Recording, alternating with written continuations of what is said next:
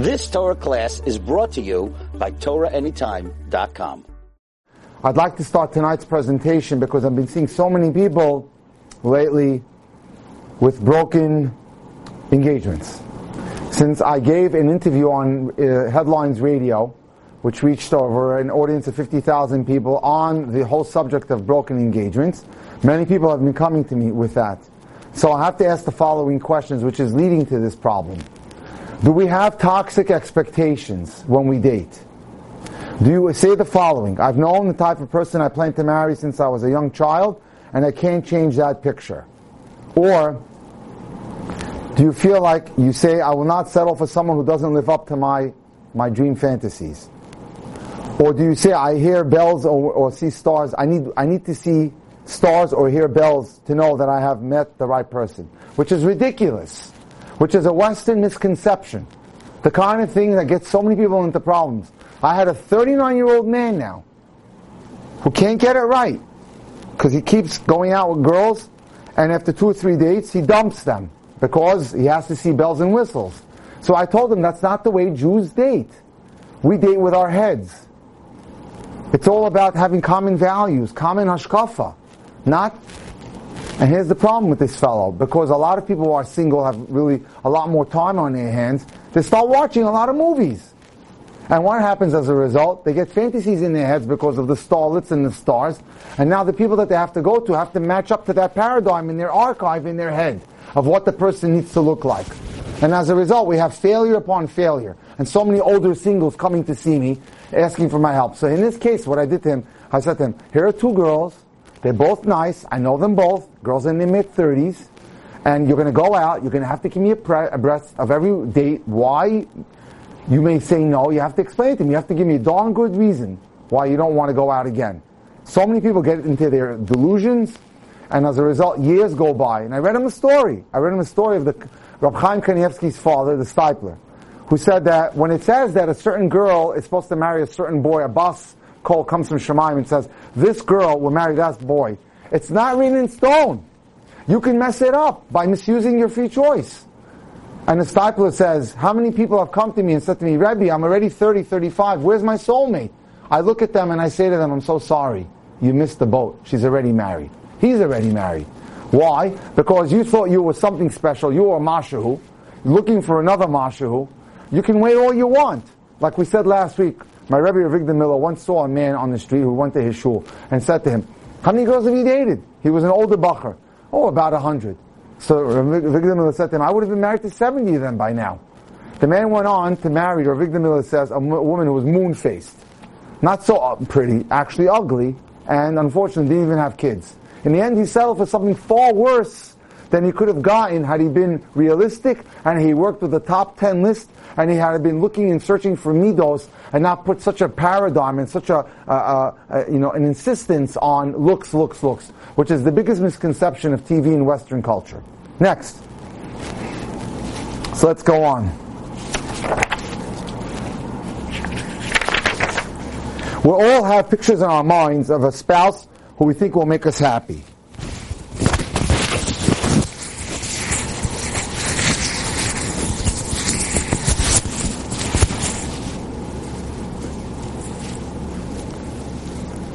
Our ideas are formed at such an early age that we often don't even realize that we have let them alone take the time to analyze them. How do we know our own expectations? How do we differentiate between an important quality of character that will make me happy versus an impossible to find fantasy ideal that I may see on television or get from the newspapers or the media? Now, first, remember, what are you up against? The entertainment industry makes it impossible for us to have a healthy, stable relationship. We're continuously bombarded by media images of what an ideal husband or wife should look like and be like. So as a result, we are now compromised in our ability to use the Torah to act objectively. Even in the religious world, where we're somewhat shielded from bad influences,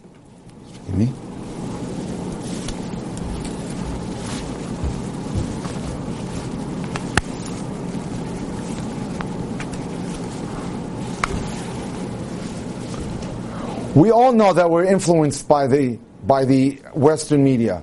Just an innocent trip to the shopping mall can influence us to want certain things. A photo of a laughing couple in a store window can make us yearn for that kind of joy, even though it's not a real couple, it's a Photoshop. And these people in the picture are being paid to try to sell you something. But then when we meet a perfectly suitable boy or girl that's suggested to us, if we don't laugh uproariously like the image in the photo, we have doubts about the relationship and we cast the person aside. And that's exactly what this fellow told me tonight. I'm not trying that hard. After a date or two, I'm out of there. I don't give it a chance. Why? Because we've been corrupted by movies and the media. Even when we get beyond the influences of the secular media, our Jewish religious communities have certain ideals of our own. We're raised with the idea that the husband must be a top learner or a top earner. Yet obviously, not everyone will be zochet to have the Talmid Chacham of the class. And not everyone would be happy if they got it, because that may not be necessarily what's good for you. Likewise, not every woman will be a fabulous balabusta that can cook up the best gourmet meals. There must be some room for compromise, some room for variation in building the ideal Jewish home. Bayis Ne'eman B'Yisrael. It's so valuable for us to realize that our head is so brimming with demoralizing expectations and shoulds, I should do this, I should do that we may never have given serious thought to what's really important to our own happiness. Here's a case, Elazar. Elazar whispered to his friends, I'm accepting offers, as if he's going to decide from a harem of girls which one he's going to marry. He whispered loudly into the ear of one of the city's wealthiest individuals at a local Purim party. Mr. Werner was stunned, contemplating whether or not he had heard the boy correctly. Elazar was a top learner with a great reputation. How could he be so arrogant as to think he's accepting offers, like he's selling himself to the highest bidder? Mr. Werner studied the boys as he walked down a table of drinks. This boy's self-confident swagger, Mr. Werner concluded, he's thinking so much of himself. Mr. Werner stood there disgusted, wanting to shout to every girl on the planet to stay clear of such a pompous, arrogant boy. What could create someone so full of himself that he wouldn't even be embarrassed to say such a thing? Elazar made his way around the room, and Mr. Werner tried to calm himself. Maybe he had misunderstood him. It was so awful the way Elazar had said it, but maybe Elazar was only stating that he was now ready to get married. The boy went to stand close to a woman who could only be his mother, and Mr. Werner decided to investigate. Hopefully, he would not had the wrong impression of the boy. Mr. Werner introduced himself and then commented, so I hear your son is looking for a shidduch. Why yes, she said, pleased that someone of Mr. Werner's interest was, his station in life was taking interest. Do you know someone for him? Well, it can be quite difficult to find the right girl. A boy must be able to be calm and also be humble. But listen to what the mother said. He's not going to lower himself, my son. He has to get the best. Mr. Werner's heart sunk as he realized where this arrogant boy had gotten his devastating midos. Elazar may be the best boy in the yeshiva by certain standards, but guess what? He'll make a dreadful husband. His number one priority, as it's been his whole life, was only to please himself. To top it off, the lucky high bidder will also get a mother-in-law who thinks so highly of her boy that no one will measure up. Any girl he marries will likely spend her life trying to improve her worth, rather than simply being loved for who she is. Elazar may be a tempting catch for the parents, and they'll gain the bragging rights to winning this boy. But guess what? Such parents, if they gave their daughter to such a boy, will be condemning their daughter to a life of misery. Because all it was about who wants to pay for the highest price to get this boy. David, case number 2. David carefully wrapped the silver Kiddush cup in tissue paper and placed it back in the box. He put it by the other gifts that his mother would return. The sound of the telephone jolted him out of his stupor, and he stood listening for the machine to pick it up. It was another wedding guest expressing sympathy for the broken engagement. David choked up when the woman mentioned what a mensch David was, and how he'd be again engaged in no time. But he was sure there would be no next time. David's heart was broken beyond repair. Bracha, he felt, was his bashert. He was certain of that. She was a girl so refined and gentle that even Bracha's principal told David's mother that Bracha, was the role model for many students in the school. But most importantly, she was the person with whom David wanted to spend the rest of his life. He knew she had commitment issues. They had been dating off and on for a while. But this last time, Bracha had told the shadchan that David was truly everything she ever wanted in a husband. So kind and so considerate, full of depth and emotion. It had just taken her a long time to see it. So they were engaged. And Bracha seemed to be the happiest person in the world. Until 2 weeks before the wedding. A simple phone call from Bracha, and David's world came crashing, falling apart. For the rest of his life, David will be left to wonder what happened. But I know the truth. After a bit of confrontation, I weaseled it out of Bracha. Bracha told me that she didn't feel stars when she was with David. And she couldn't go through with the wedding because she had to feel stars. No matter how hard we tried to explain to her, you don't make a momentous decision based on such a feeling of feeling stars and fireworks. Bracha didn't care. She was holding out for stars, even if it meant losing a great boy who probably was her bershert. She broke it off. Bracha is looking for some fantasy image of what she thinks will make her happy. We're fairly certain that Bracha never went to the movies. Hollywood values have seeped into the frumest circles in our society. Maybe something a camp friend said, maybe a book that she read, maybe something her sister told her that she had felt when she met her bershert exaggerated the encounter to make it more exciting. Of course, we all try desperately to keep walls around us. But guess what? Hollywood cracks in. Hollywood makes it through the cracks and invades us and infects us. When we read these books and it tells us about happily ever after, we should also throw in a comment that says, these silly secular books don't really know what a truly Jewish home is like.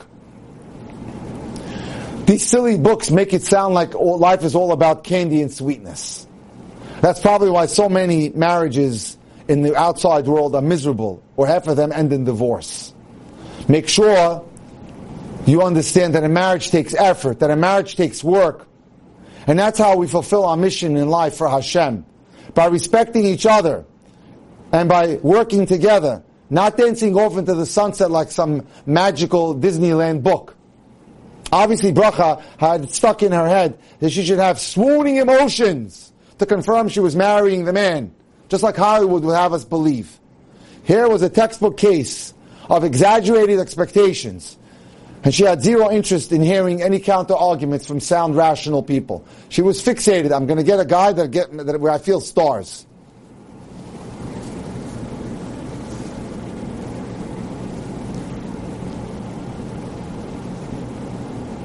Okay. We've talked with couples who've based their entire marriage commitment on infatuation. And a few years down the road, there's a level of contempt and hate for each other that is shocking. Because their relationship was not based on depth, on values, on character. Why? Why did they have such disdain and hate for each other? Couples who got connected only purely through physical feelings. Because eventually the fantasy picture cracks, and they are left with a less than perfect reality, and the letdown is devastating. Far better to feel content in the beginning with someone who's good and average than to feel ecstatic. Because if you feel ecstatic, there's something dangerous with that picture. Rose. The music at the wedding was so loud we could barely hear what the woman was telling me. Over there, she yelled, pointing at her niece, in the beige outfit. Please go talk to Rose. She had perfectly coordinated purse and shoes, self-assured with a look of superiority on her face. The woman pleaded, please come talk to my niece Rose. We're all beside ourselves with worry. My friend told me when we flew in for the chasana that I should ask you for help. The friend was talking to a dating coach. They introduced the dating coach to Rose. She sang her praises and made a hasty retreat. You mentioned that you're looking. I'm not a shadchan, but maybe I can help. Rose, what are you looking for in a guy? She began to rattle off her well-rehearsed list. First of all, no nerds. And I need a guy who's with it. Cool. Mr. Personality, Geschmack, a macher. She continued to enumerate everything she wanted in a husband. A serious learner, but also someone who was worldly and a savvy person about how to run financial affairs. Someone who was a leader in the community. But also took time for the kids. On and on she went ad nauseum with her list. I once told the story of a guy that hired me to be his dating coach. 6 type pages he had of what he wanted in a woman. He was trying to sort of create the bionic woman that doesn't exist. I said, are you kidding? 6 type pages? No wonder he's 53 and still single, living on the Upper East Side. On and on Rose went ad nauseum. She did throw in one comment about how this is her ideal picture. Of course, she can't expect to get everything. And she carried on. Of course, deep down, you knew she expected everything. She would have gone on longer, but we cut her off short and turned the tables on her. We hear what you want, Rose, but let me ask you, what are you offering a husband in return? What do you got to offer to the marriage? Her eyes looked at the dating coach with disdain. I can run a house, I can build a good family, I'm smart, I take good care of my body, I'm physically fit. I could see her begin to be uneasy as she started to get vulnerable. She felt uncomfortable, clearly, sharing such personal information with a stranger. I let the moment pass, and then I stared in on her. What do you need to make you happy, Rose? I just told you, she said coldly. No, you told me what you want, as if you're shopping for a human specimen in the mall. Even if you got everything on your list, it would never make you happy. Those are all your wants, superficial things. Superficial wants don't make you happy. Have you ever thought about what you need? That you need a husband that perhaps has a Rebbe, that's warm, that's kind, that's considerate, that's generous, that has no issues with anger, that has emotional stability, that has a parnasa track? Well, what's the difference, she asked the dating coach, between a want and a need? And here's the answer. Wants are superficial. Many are inculcated by society or your community or your friends. Some are there to impress our friends or because we believe they'll have an impact on raising us socially so people could stare at us. Needs, on the other hand, are what is real about the person. Tonight I had a person who came to see me, extremely wealthy, because she wants me to help her son. Right? The person, she told me that people stare at me because they think she's extremely wealthy. It's not so simple being in that category, let me tell you. She's constantly ducking people. Needs, on the other hand, are what is real about the person. What do you need that's real about the guy that you're going out with? Emotional needs. The needs of your neshama, that you need a guy to click with you spiritually. That you and him should be able to fulfill Hashem's will together. That's what's going to make you happy, Rose. For example, I continued, you say you want a geschmack husband, Mr. Personality. Let's say your geschmack husband always needs attention and tramples on your feelings because he's used to being given the attention all the time. Would that be okay with you? How about a man from the right family, so-called, who has pedigree, who makes decisions without even asking you what your opinion is? Would that make you happy? Or a cool husband who's so busy with his appearance that he neglects you? Would that make you happy? Would those things make you happy, Rose? Her expression remained stoic, but she was beginning to see how ridiculous she sounded. Let's sit for a moment. I want to share a true story with you, Rose. I began. 2 women volunteer at a clothing gemach. One is very wealthy, and the other one lives in a small apartment with many children. But they both volunteer in the same gemach for clothing. Over the years, they become friends.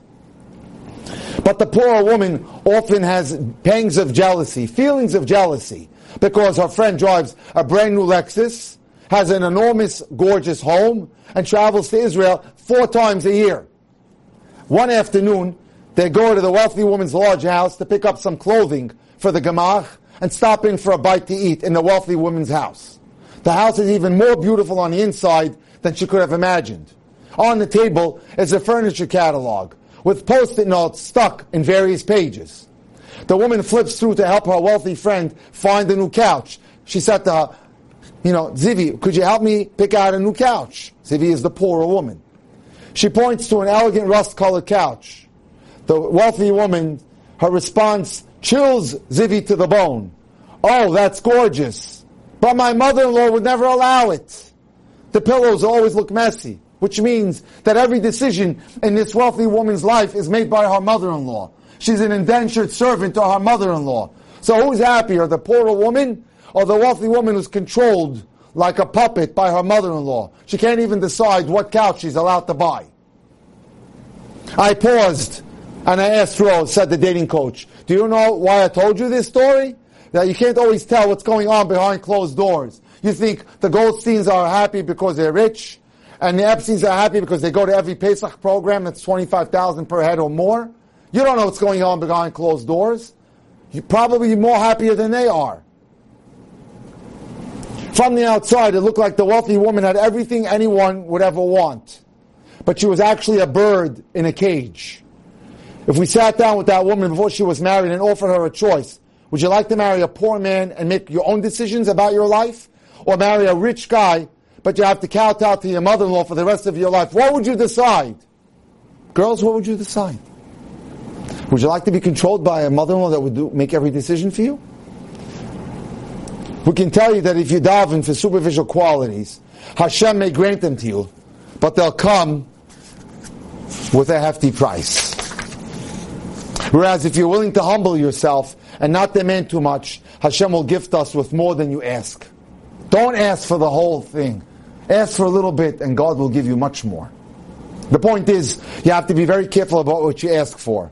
Narrow down your list. Get rid of the wants and only keep your needs. Wants are superficial. Wants is dark, handsome, that means wealthy, has an apartment in Israel. That's not something you need in order to make you happy.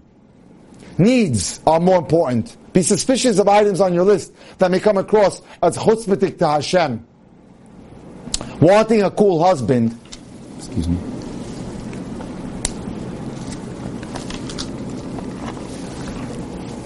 does not sound that will fulfill your mission on earth. After all, Hashem puts us all here to fulfill a mission. Will I fulfill it with a cool husband? Or will I fulfill it with a husband that has Yiras Shamayim? Or studies Torah? Because if you don't fulfill your purpose in this world, you're going to have to make a 360 and come back.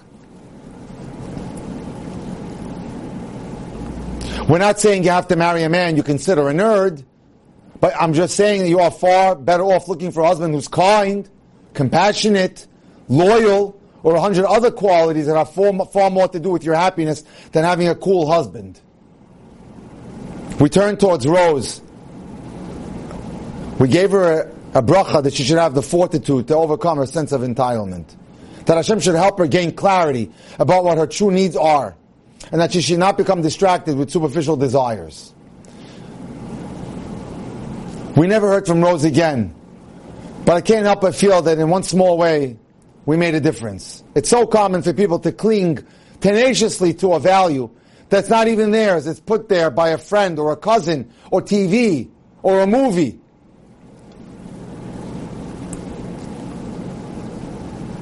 Many times people cling to perceived entitlements without a willingness to compromise. I gotta have this, I gotta have that. They never stop to consider the repercussions of their choices or think about where these values came from in the first place. Take the time to think about what would make you happy. What are the needs that you need to make you happy? Take the time to get clarity in your dating as well to avoid many difficulties in the marriage itself. As you know yourself and your needs better, the better you're able to serve your spouse's needs. That is the heart of a true Jewish home. Next story, Natan. Natan was the most eligible bachelor in town. Everyone knew it. He was handsome, well-liked, and his father was very wealthy. Natan made sure everyone knew that one day this is all going to be mine. He dressed well, drove a fancy car, and was known to be generous when he took the girls out on dates. And on the other side of town, Nechama was stunning. She came from a poor home, but had exquisite taste. She dreamed about marrying a handsome man, setting up a beautiful home, and raising gorgeous children who would lack for nothing. When she got her turn with Natan, there was little question that they were the perfect match. Natan felt a sense of pride being with such a beautiful girl, just like the feeling he felt after he bought his first sports car, like an acquisition. They both wanted the best things in life and paid little attention to each other's midos, or lack of. After all, most of life's little difficulties can be squared away with a little cash. When Nechama and Natan became engaged, everyone thought, but of course, they were the glamour shidduch of the city. Heads turned when they walked into the room, and people envied the life of wealth that Nechama would now be living. Natan's father bought them a luxurious home that Nechama tastefully decorated. All her dreams are now coming true. or so she thought. The couple had 2 girls in rapid succession, and plenty of household help to make life as easy as possible. Nechama kept a strict exercise regimen in her effort to stay fit and beautiful. She indulged herself with all the things that she could never buy when she was growing up because she was poor. Now she could afford to buy whatever she wanted. She had every intention to do chesed later on in life. First, let me enjoy life. Natan, however, had many stresses at work. His father, while generous, was extremely demanding, and Natan felt like a servant. His father would have him jump every time he needed something, and his father had very poor judgment and could not differentiate between what was urgent and what was not urgent. Natan consoled himself at the refrigerator, and his handsome face was quickly covered with deep worry lines that made him look much older than his years. 3 years into the marriage, the glamorous couple was almost unrecognizable. Natan was now 80 pounds overweight, and the swagger they had once carried resembled more a defeated slump of an old man. Nechama wore a perennial look of anger on her face, because Natan was never around. He had to work all those long hours to satisfy his father.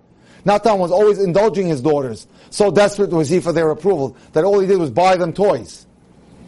And Nechama was their only source of discipline. Without any team effort, when Nechama was worn and haggard and seethed at her husband's lack of backbone, she took out her anger with exorbitant credit card expenditures. They always say that if a woman spends a lot of money on her credit cards, it means she's not getting attention from her husband. But what happened next is almost too heartbreaking to recount.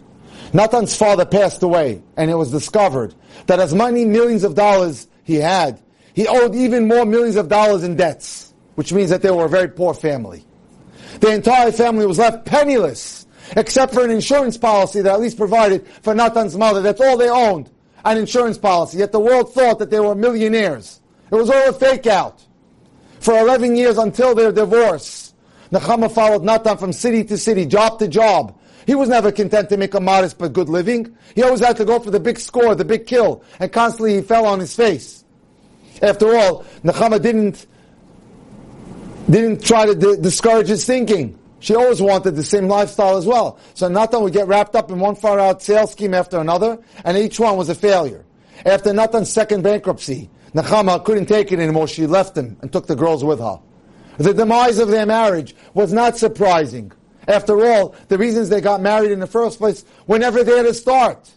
But what was especially tragic is that if we sat down with Nechama before she met Natan and we asked her, Nechama, what would you rather have?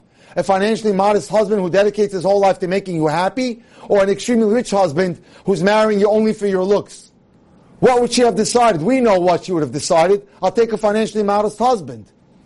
Or if we sat down with Natan and asked him, would you rather have a gorgeous wife or someone who's more selfless? There'd be very little doubt what Natan would have decided on. Here's the problem, ladies and gentlemen. The problem is that people don't stop to ask themselves these questions before looking for a spouse. So they barrel ahead without thinking, without creating a top 10 list. And as a result, they make horrible mistakes that end up in broken engagements and quick divorces. It could have been avoided had they dated cerebrally. They just barrel ahead trying to fulfill their expectations without questioning, where did these expectations come from in the first place? Where am I getting my hashkafa from? Or whether fulfilling these expectations will make you happy in the long run anyway, which they will not.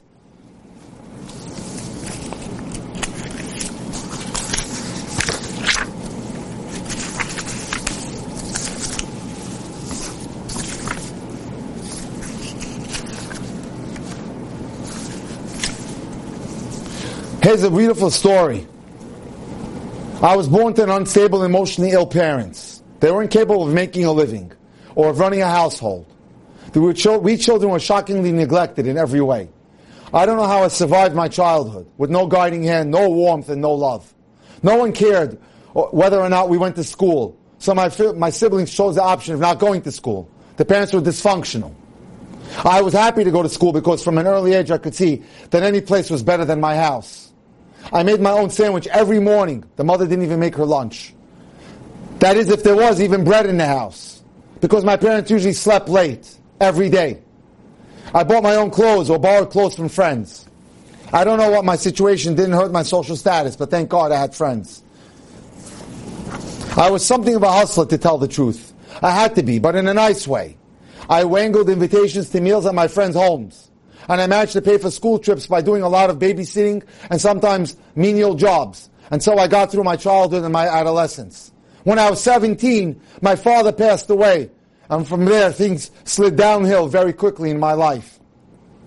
The family fell apart completely. My mother was hospitalized, and at the age of 18, I was totally on my own. I went to work as a maid, a cleaner. This is a girl in Israel, or whatever work I could get, a good religious girl without any training could ever get. I made sure to keep up with my studies, even though I couldn't do much with them. Because when you have to work just to put bread in your mouth, it isn't always possible to apply to yourself to your school. But I continued going to school anyway, to be on the safe side and just to stay connected to my friends and a good religious network. When I was 21, a friend set me up with a young man who seemed to be like perfection on earth. This is going to sound crazy, but I think what enchanted me was the fact that he had a family and I never had a family. Yes, what most people take as a given was a big thing for me. I didn't grow up with a family. That and the mere fact that anyone would be willing to marry me was good enough for me. So she set a very low bar. And so we got married. And after the wedding, it became clear that although he had a family, they didn't have anything to do with him. It turned out that he was the black sheep of his family. While all his siblings were wonderful, exemplary young people, my husband was the one who stayed in bed late and didn't do much of anything with his life. All my life I dreamed of building a home that would be the opposite of the one my parents ruined. But here I was with a husband who was a carbon copy of my father. I will say he had a good heart, but that's all he had. He was passive, apathetic, unmotivated, no ambition. And if I thought I could take comfort in the family that he came from, it seemed that they were glad they got rid of him and they married him off to me, a complete loser. They got rid of him. Seriously, once they had him out of the house, they did their best to avoid seeing him. So my dream was doubly shattered. A horrible adolescence, a horrible childhood, and now a horrible marriage. And then I had a baby, a son. We were very happy, and we began raising him. Or I should say, I raised him, because my husband was never around to help me. When the baby was about 6 months old, I noticed something strange. I took him to a doctor, and very soon tests confirmed the doctor's suspicion. My baby was deaf. Not hard of hearing, not partially deaf. He was stone deaf. How much can a young woman take in her life? But apparently someone who's been hit physically and emotionally all her life, she learns how to take it. And besides, my baby was so adorable that I bonded with him heart and soul. My husband was never interested in the baby at all. And I'm not sure the deafness had anything to do with it. I think it's because he had no interest in anything in life. Whatever the reason, I once again found myself coping on my own. I had no one to help me deal with the hardships of life. I had to make ends meet. I had the challenge of raising a child, and a disabled child at that. But I found ways. I just found them. A year and a half later, I had another child, this time a girl. Now I was told that I better have her hearing checked right away. So I took her for a hearing test. And what do you think they found? She was deaf. Stone deaf. The doctor said it's got to be genetic. And that gave my husband enough of an excuse to abandon us. Have you counted all the troubles? I've already stopped counting. So her husband abandons her. A difficult childhood, a poorly chosen spouse, 2 children afflicted with deafness, and now abandonment and divorce just when things were at their hardest. I think God himself infused me with superhuman powers. I gave my children all I had and all I did not have. How I mustered up all the love I gave them, I don't know, because certainly no one had given it to me. I tried to get their father at least to take them out once in a while, so to take his son to shul, to learn Mishnayos with him. But it was like talking to a wall. The city welfare department gave me a lot of help, mainly due to my deaf children's special needs. All sorts of educational support was available, but I preferred to forego most of these options because the therapists were non-Jews, and I didn't want any non-Jewish influences in my children's lives. But of course, when it came to financial help with medical expenses, I accepted the aid from the city. One day my son Donnie fell and suffered some minor injuries. I went with my children to the neighborhood clinic to have him bandaged up. I sat down in the waiting room, and then I went downstairs to take care of the payment. That took a while, and the whole time I was anxious about what was happening with my kids. Finally my turn came, and as soon as the business was done, I hurried back upstairs. from just outside the room where my kids were sitting, waiting, I saw a non-Jewish couple in their 40s sitting across from them. They looked at my kids, and the kids looked back at them. They stared, they started asking the kids questions.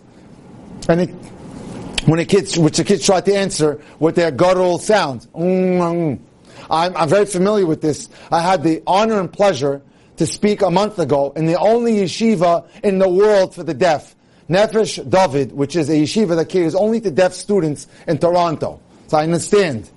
So the lady writes, I decided not to go in, but I wanted to watch what was happening between the couple and my kids. The man asked them where they went to school, and my son did not know what he was saying. He tried to tell the man in sign language that he could not hear, but the man couldn't understand the sign language. His wife said to him, "Dear, they don't hear you. These kids are obviously deaf." The couple started discussing how to communicate with the kids. The woman tried saying, "How old are you?" while waving her hand to indicate an imaginary ladder. The kids just laughed. Of course, they couldn't hear the question, and the meaning of the hand movement wasn't clear at all. I let them sweat it out for about 10 minutes, and then I came in and introduced myself as the mother of these kids. They asked me how I managed with deaf children, and I gave them some kind of polite answer.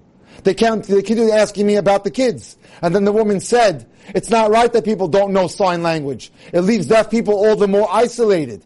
Her husband said, "I used to think I was smart, but next to these kids I feel dumb.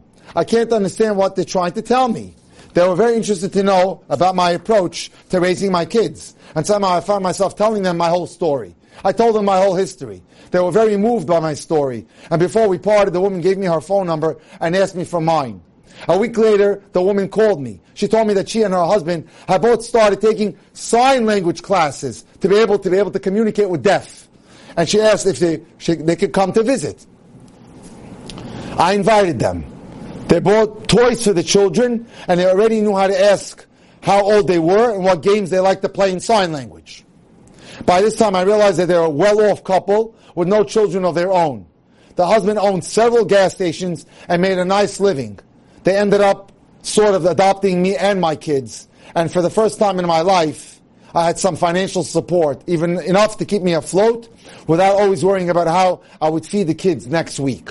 In a few months' time, Jack and Rachel knew sign language well, and they started really communicating with my kids, which energized my kids very much. I can hardly begin to describe how nice Jack and Rachel were to all of us.